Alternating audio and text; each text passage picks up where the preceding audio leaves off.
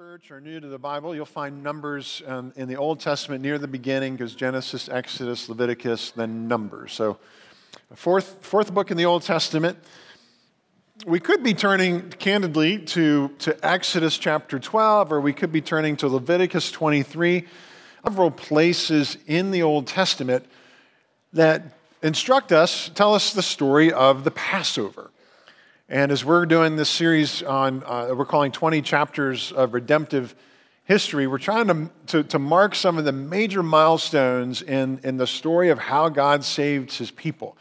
And not only just kind of to know history, biblical history, but to ask the question, what does this say to us? And what does this have to do with us? How is this our story and not just history? So if you found your place in the book of Numbers, we're in chapter 9. I'm going to read verses 1 through 14, if you would stand in honor of God's word. And the Lord spoke to Moses in the wilderness of Sinai in the first month of the second year after they had come out of the land of Egypt, saying, "Let the people of Israel keep the Passover at its appointed time. On the 14th day of this month at twilight, you shall keep it at its appointed time. According to all its statutes and all its rules, you shall keep it." So Moses told the people of Israel that they should keep the Passover. And they kept the Passover in the first month, on the 14th day of the month at twilight in the wilderness of Sinai, according to all that the Lord commanded Moses. So the people of Israel did. And there were certain men who were unclean through touching a dead body, so that they could not keep the Passover on that day. And they came before Moses and Aaron on that day. And those men said to him, "We are unclean through touching a dead body. Why are we kept from bringing the Lord's offering at its appointed time among the people of Israel? Man concerning you." So the Lord spoke to Moses, saying, "Speak to the people of Israel, saying, if any one of you or of your descendants is unclean through touching a dead body, or is on a long journey, he shall still keep the Passover to the Lord. In the second month, on the 14th day at twilight, they shall keep it. They shall eat it with unleavened bread and bitter herbs. They shall leave none of it until the morning, nor break any of its bones. According to all the statute for the Passover, they shall keep it.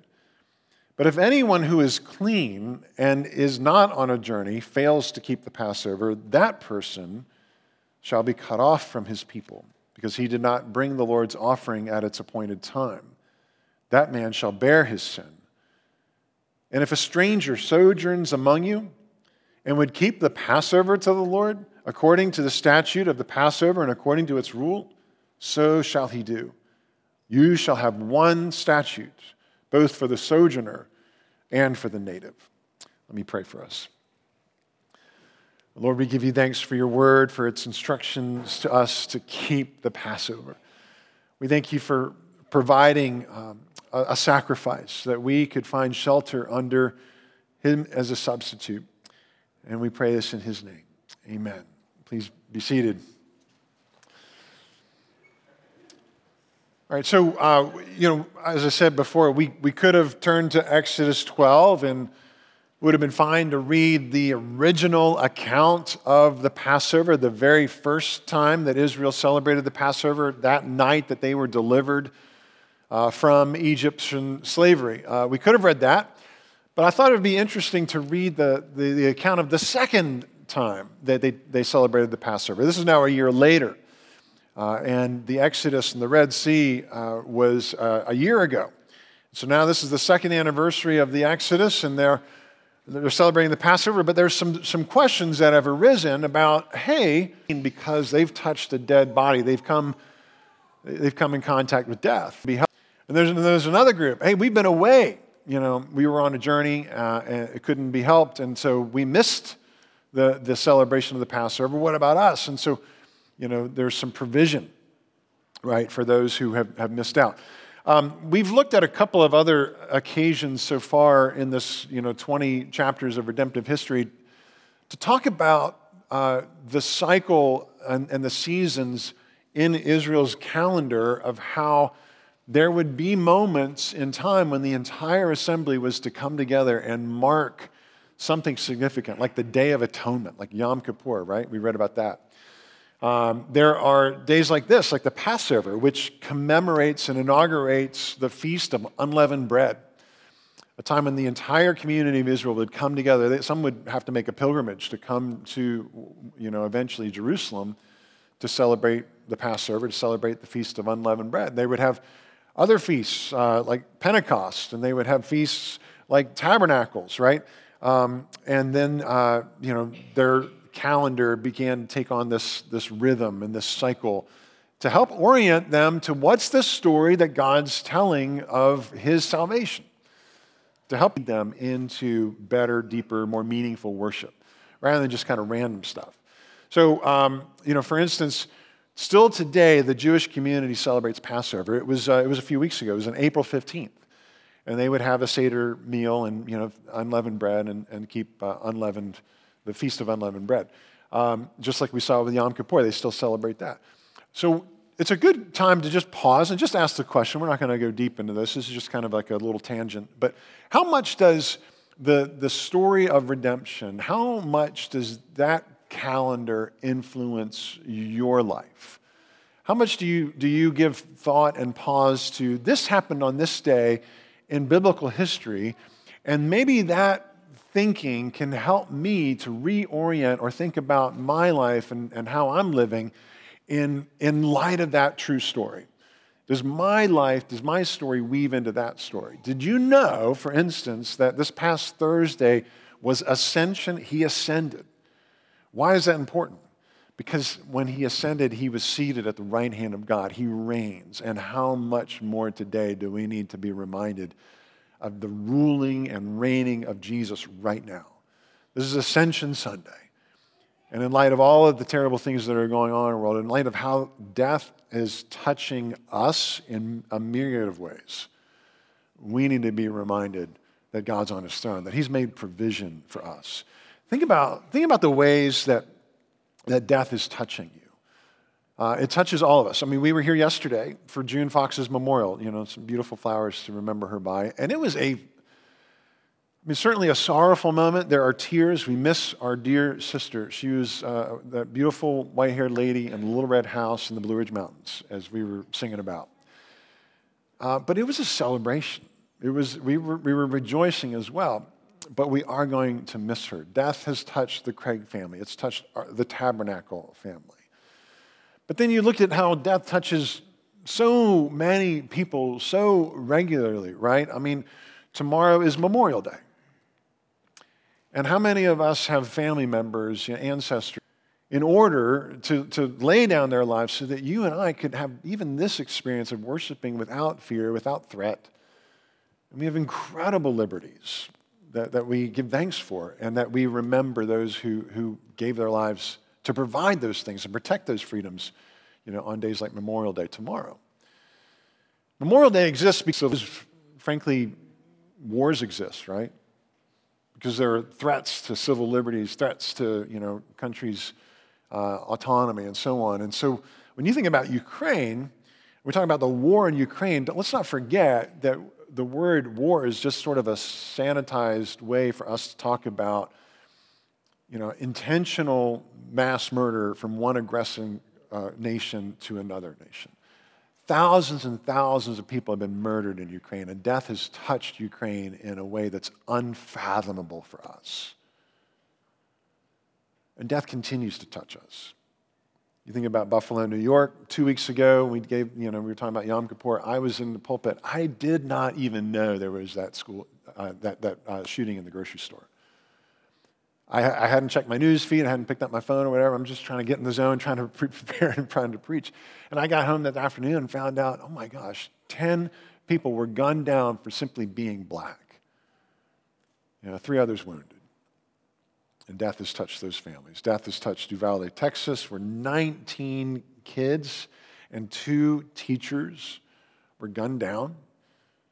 And there's 17 others who have been wounded. Did you know that annual average of gun deaths in our country is above 45,000.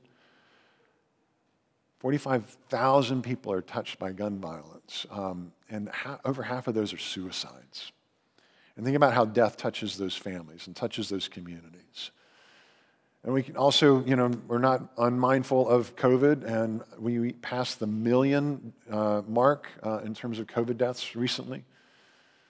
And we think about abortion, and there were 1 million annual deaths from abortion from 1973 to 2012, and we pray that dropping. We're thankful for that. It's less than it was back in 1973, and we pray that what we're hearing from SCOTUS might be true, that they're going to reverse Roe v. Wade, but that doesn't mean that death hasn't touched even those in this room because of abortion,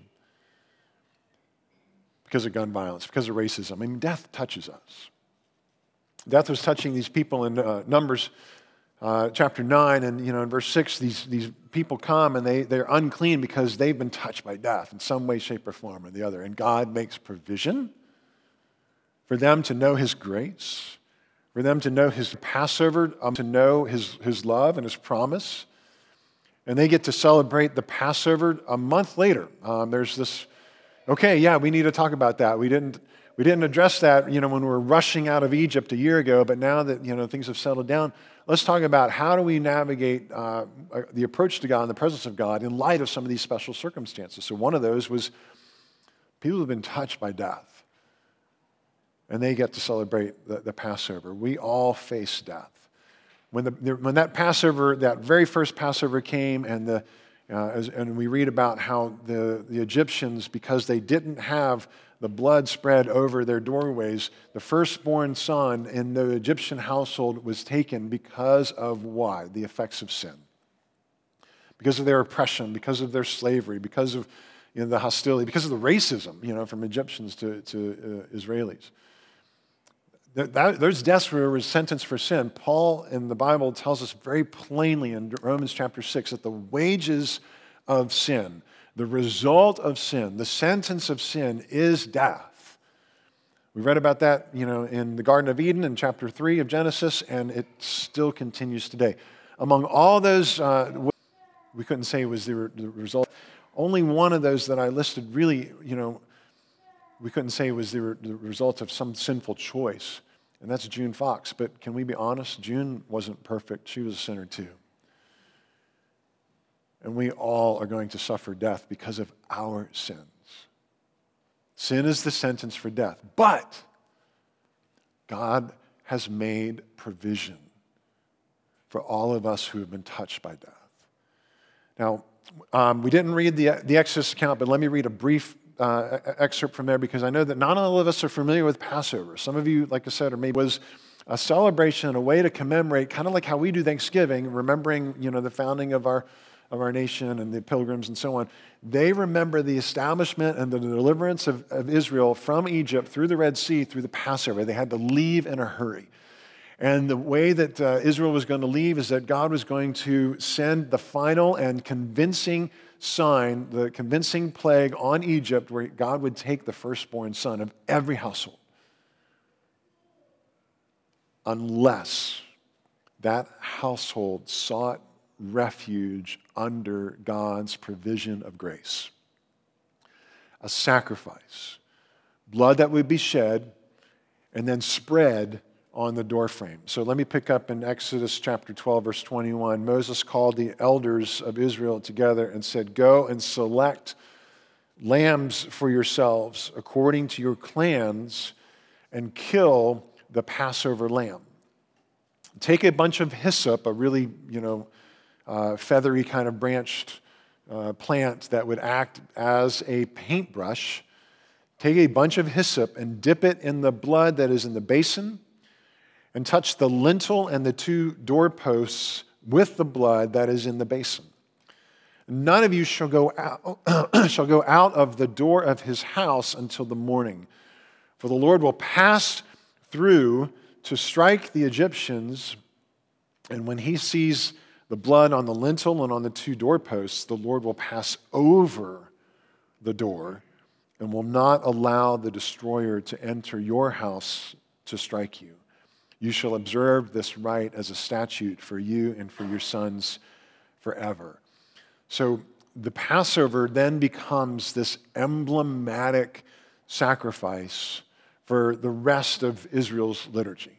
All of the ceremony with the tabernacle, all that would happen eventually at the temple, all that would then happen in Jerusalem, goes back to this first national celebration of a sacrifice where people would take refuge under blood that was shed on their behalf, a substitute. Some kind of like magic, like, oh, you just shed the blood and then you're good. He said it was rather symbolic of death. And this sacrifice was an atoning sacrifice. We look back 2 weeks and we talked about what atonement was. The animal stood in the place of the occupants, particularly the firstborn occupants of the house. And so God's judgment for sin, for all humanity, would pass over those homes where there was refuge under the sacrifice. So basically what we're talking about here is how this sacrifice became, the one that would be typical for the rest of how God's people would always have to look for some substitute on their behalf. There was no way to escape God's judgment. Somebody was going to be judged. It was either the individual or another substitutionary sin bearer. And it was just, frankly, a bloody mess. There's no way to sanitize this. You can't make a Hallmark movie out of the Passover, right? Can you imagine if this was still in effect for us today the same way it was for Israel? That on Passover, you have to go home, slaughter a lamb, pour out its blood into a bucket, and take a paintbrush and paint your doorframe with blood. It's a bloody mess. This blood would be spread across the two posts and the lintel of the doorframe. Blood on horizontal beam and vertical beams. Does that remind you of anything? Do you know where this is going? Do you know why we don't still have to celebrate Passover by killing a lamb, spilling its blood, and spreading it on the vertical and horizontal beams of our homes? Because this Passover was pointing to the ultimate Passover that would come. Given a lot of information in the Bible about the childhood of Jesus, but Luke gives us a couple of glimpses into the Holy Family when Jesus was small, when he was a boy. And we read in chapter 2 how Jesus and his parents went to Jerusalem every year at the feast of Passover. Right? So they would make that pilgrimage from Nazareth into Jerusalem. And the Holy Family's life was revolving around, like we talked about earlier, this calendar, this story of redemptive history. They were making it their story. This is us. This is our story too. And part of the observance was not only the sacrifice and the blood spread over the door, but then that lamb that was sacrificed would be cooked. It would be roasted, and it would be eaten in its entirety by the family that night. It was a fellowship meal. It was a way to say, this is our sacrifice for us, and we need it. We ingest it even, like it's so necessary for us. Rather than just something out there, it becomes something internalized, and it's meaningful that way. So Exodus describes the Passover meal of eating the roasted lamb this way. That when you come to the land the Lord gives you, you shall keep the service. And when your children say to you, what do you mean by this service? You shall say, it is the sacrifice of the Lord's Passover. For he passed over the houses of the people of Israel in Egypt when he struck the Egyptians, but spared our houses. So there's this ritual that's still today in what the Jewish community now calls the Seder. That's the Passover meal. It's got unleavened bread, and bitter herbs, and the lamb. And part of the ceremony is that the youngest child will ask, on behalf of the family, what is the meaning of this service? What does this meal mean? What is this about? And then the father would tell the story of the Exodus. And that's a part of the Passover celebration still today in Jewish households. Did you know there was a time in Jesus' childhood when he was that child? asking Joseph at the Passover meal, Abba, what is this about? Tell me about this meal. It was Jesus' first rabbinical school under Joseph. Fathers, you're leading your homes that way too. So once you skip forward from Luke 2 to Luke 22, 20 chapters and, who knows, 30 years maybe, now you got Jesus celebrating another Passover. And it's with his disciples. And they're back in Jerusalem. They make this pilgrimage. They make this feast every year. And we read in Luke 22 that Jesus sent Peter and John ahead saying, go and prepare the Passover for us that we may eat it. And, we do the words of institution, every month. And next week we're going to celebrate the Lord's Supper. And when Jesus was gathering his disciples in an upper room, he tells the story. It's a new Exodus. He is the new Moses. And you get this really interesting dialogue going on between Thomas and Jesus. Do you remember how that conversation went? Jesus is talking about how he has to go, and the disciples are trying to understand. And ultimately, God bless Thomas, Jesus says to them, I've earnestly desired to eat this Passover with you before I suffer. And that's the thing that they just cannot come to grips with. What do you mean you're going to suffer? And says, how, I tell you, I will not eat it again until it is fulfilled in the kingdom of God. And Thomas says, how can we know what you're talking about? Tell us what you mean. Because Jesus then says, I am the way and the truth and the life, and no one comes to the Father except through me. Thomas, on behalf of all the disciples, is basically that child saying, way. We don't know the way. Tell us more. And Jesus is explaining how he is the ultimate Passover. He's the one leading us out of slavery to sin into the freedom of new life. He's the one leading us out of death into resurrection. So much so that then Paul, the significance of it after the Holy Spirit comes, after Pentecost, and the apostles start preaching the significance of Jesus. And Paul writes to the Corinthians in 1 Corinthians 5, making the analogy between the Feast of Unleavened Bread. The leaven is a representation of sin. They're supposed to get rid of the leaven as a symbol for getting rid of sin. And Paul says, cleanse out the old leaven that you may be a new lump of bread as you really are unleavened.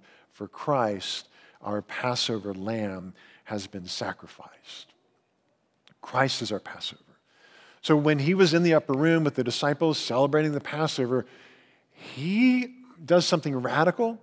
He changes the script that had been recited for centuries. And when he takes the bread, after he gave thanks, he took the bread and he said, this is my body, which is for you. Do this in remembrance of me. He asks them to remember him. And then he takes the cup in the same way, and he says, this cup is the new covenant in my blood, which is poured out for the forgiveness of sins. Whenever you drink it, do so in remembrance of me. It's Memorial Day. Every time we come to the Lord's Supper, we're celebrating Memorial Day. Not because, men and women laid down their lives to preserve our country's freedom, but because the man, the God-man, laid down his life so that we could have true freedom, true life. And that's what Jesus was radically changing when he comes along and says, I'm your Passover. And the disciples have to blink a little bit and, kind of shake their heads and go, what? We do need one to suffer for us. We do need blood spread on a horizontal and a vertical beam. We need to take shelter under his blood. He is the Lamb of God who takes away the sins of the world, and they put their faith in him. Tremper Longman again says that the Gospels insist of the Exodus and his death. What does this have to do with us? How is this our story? Okay, we know that Jesus is the new Passover. But in light of Numbers, chapter 9, where you hear about the dead who have come in contact with dead bodies, and then you got strangers. Look at verse 14. If a stranger sojourns among you and would keep the Passover to the Lord according to the statute of the Passover and according to its rule, so shall he do, right? You shall have one statute, both for the sojourner and for the native. So it's now a year later, and there are people, men and women, who are among the tribes of Israel who are not Jewish. They're Egyptian. And you go back in Exodus and you can read about those Egyptians who recognize the Jewish God, he is the real God, and Ra and all the other panoply of Egyptian deities, they are nothing compared to their God, and I want to worship their God. And so they left Egypt. They left their homeland to go with Israel through the Red Sea and to wander in the desert. And now it's a year later and they're going, so can we eat the Passover? And what does God say? There shall be one statute, one meal, one Passover for everybody, right? To unite everybody.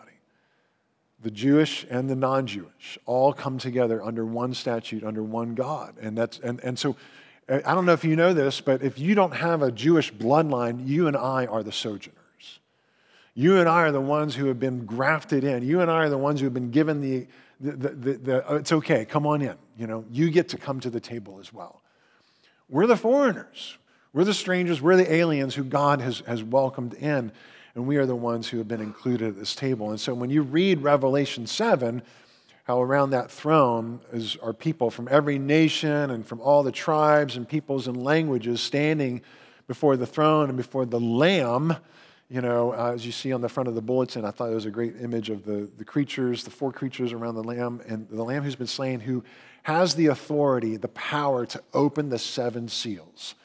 And all around that throne are people, Jewish, crying out, salvation belongs to our God who sits on the throne and to the Lamb. The gospel unites God's people. The Lamb unites God's people. Death is a divider. By definition, death divides the living and the dead. And because of what sin has done, sin has, basically told, the Bible describes us as everyone is dead in our sins and trespasses. Because death is the sentence for sin, we're the walking dead, right? I mean, we're dead men walking. Because that sentence hangs over every person apart from pardon, right? Apart from finding refuge under the bloody vertical and horizontal beams of Jesus' cross. And if you find refuge under his blood, through his forgiveness, because of his pardon, and if you are brought to new life through his resurrection, then that means you're no longer dead. You're alive. You're alive in Christ. You have been separated from this world, separated from everyone who has not yet sought refuge under God's grace through the blood that he's provided. How, therefore, if we are united because of the life that Jesus has provided for us, if we're no longer dead, if we're no longer divided by that death, we cannot let other deaths divide us. Being divided by all the places where death is touching us. How do we respond to gun violence? And you see Christians going like this over what is the wisest, healthiest, best way to do something about the fact that people are dying. How do gun violence ourselves get divided by the way that death touches us through racism? Yeah, okay, maybe there are differing opinions on the best way to combat racism and the extent of racism and so on, but we cannot let ourselves get divided about the fact that people are dying because of racism, or about how to best handle abortion. What's the best way to combat that? We go through this all the time, and Christians get divided again and again and again, where we should not be divided because we're alive. We're not dead anymore. So this goes on and on and on. The only death that should divide the world is the death of Christ, between those who have received his life and those who are still dead in their sins and trespasses. And those of us who have received his life love one another, listen to one another, learn from one another, honor one another, respect one another, forgive one another, bear one another's burdens, instead of get divided from one another, right? Does that make sense? So last thing, Jesus is the one Lamb who unites us, and he is our Lamb because he needs to belong to you as an individual. Collectively, he's our Lamb, and individually, he's our Lamb. Some of you know John Stott, a brilliant pastor and writer and theologian in the 20th century. He wrote a book called The Cross of Christ, and in that he wrote that in the original Passover in Egypt, each paschal lamb died instead of the family's firstborn son, and the firstborn son was spared only if a lamb was slain in his place. Not only had the lamb to be slain, but also its blood had to be sprinkled on the front door and its flesh eaten in a fellowship meal. This is the Passover ritual that was taught, that it was necessary for the benefits of Christ's sacrificial death to be personally appropriated, right? Israel left Egypt born again. They had personally appropriated the sacrifice that God had made so that they could be delivered from slavery. They could be made a new people, a royal priesthood, a holy nation. And when we come to the Lord's Supper, what we to is a personal encounter with the living God who tells us to eat his flesh and drink his blood, personally appropriate it. Is he your Savior too? Not just your parents' Savior, not just your church's Savior, not just this form and this ritual, but truly the one who loved you and gave himself for you. That's why we take the time each time we take the Lord's Supper to what we call fence the table. We say, yeah, the table's open to all. Jesus invites the whole world to come, but it's meaningless. The table is meaningless unless you understand that he died for you, that he set you apart. You're no longer dead, you're alive. Baptism is a great expression of that. And that you're united to his people. You are no longer dead, you're part of the alive nation, the alive family of God. And if you have understood and appropriated that to yourself, come. If you're working on that, don't come. Get the substance first and then the symbol, right? So this has to be your Savior, your lamb, your meal, your blood that Jesus has given for us.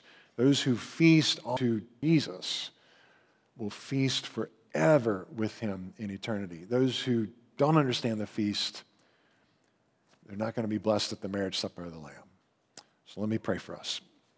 Lord, we give you thanks for the Passover. We give you thanks that there was provision for those of us who have been touched by death, indeed who are guilty of it, Lord, who are under the sentence for our sin.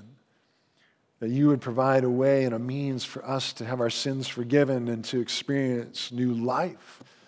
We thank you for Jesus, who would give his life and enter into our death so that we wouldn't have to suffer for it. Lord, would you lead us in unity around your throne, celebrating the goodness and the mercy and the love of Jesus, our Lamb. Would you help us to regard one another as alive in Christ, no longer dead, no longer divided. Lord, would you help us to love one another and show the world what that unity looks like. Believe this looks like too, that he is my Savior, my Jesus, and he can be the world's as well. We pray that you would bless us now in Jesus' name. Amen.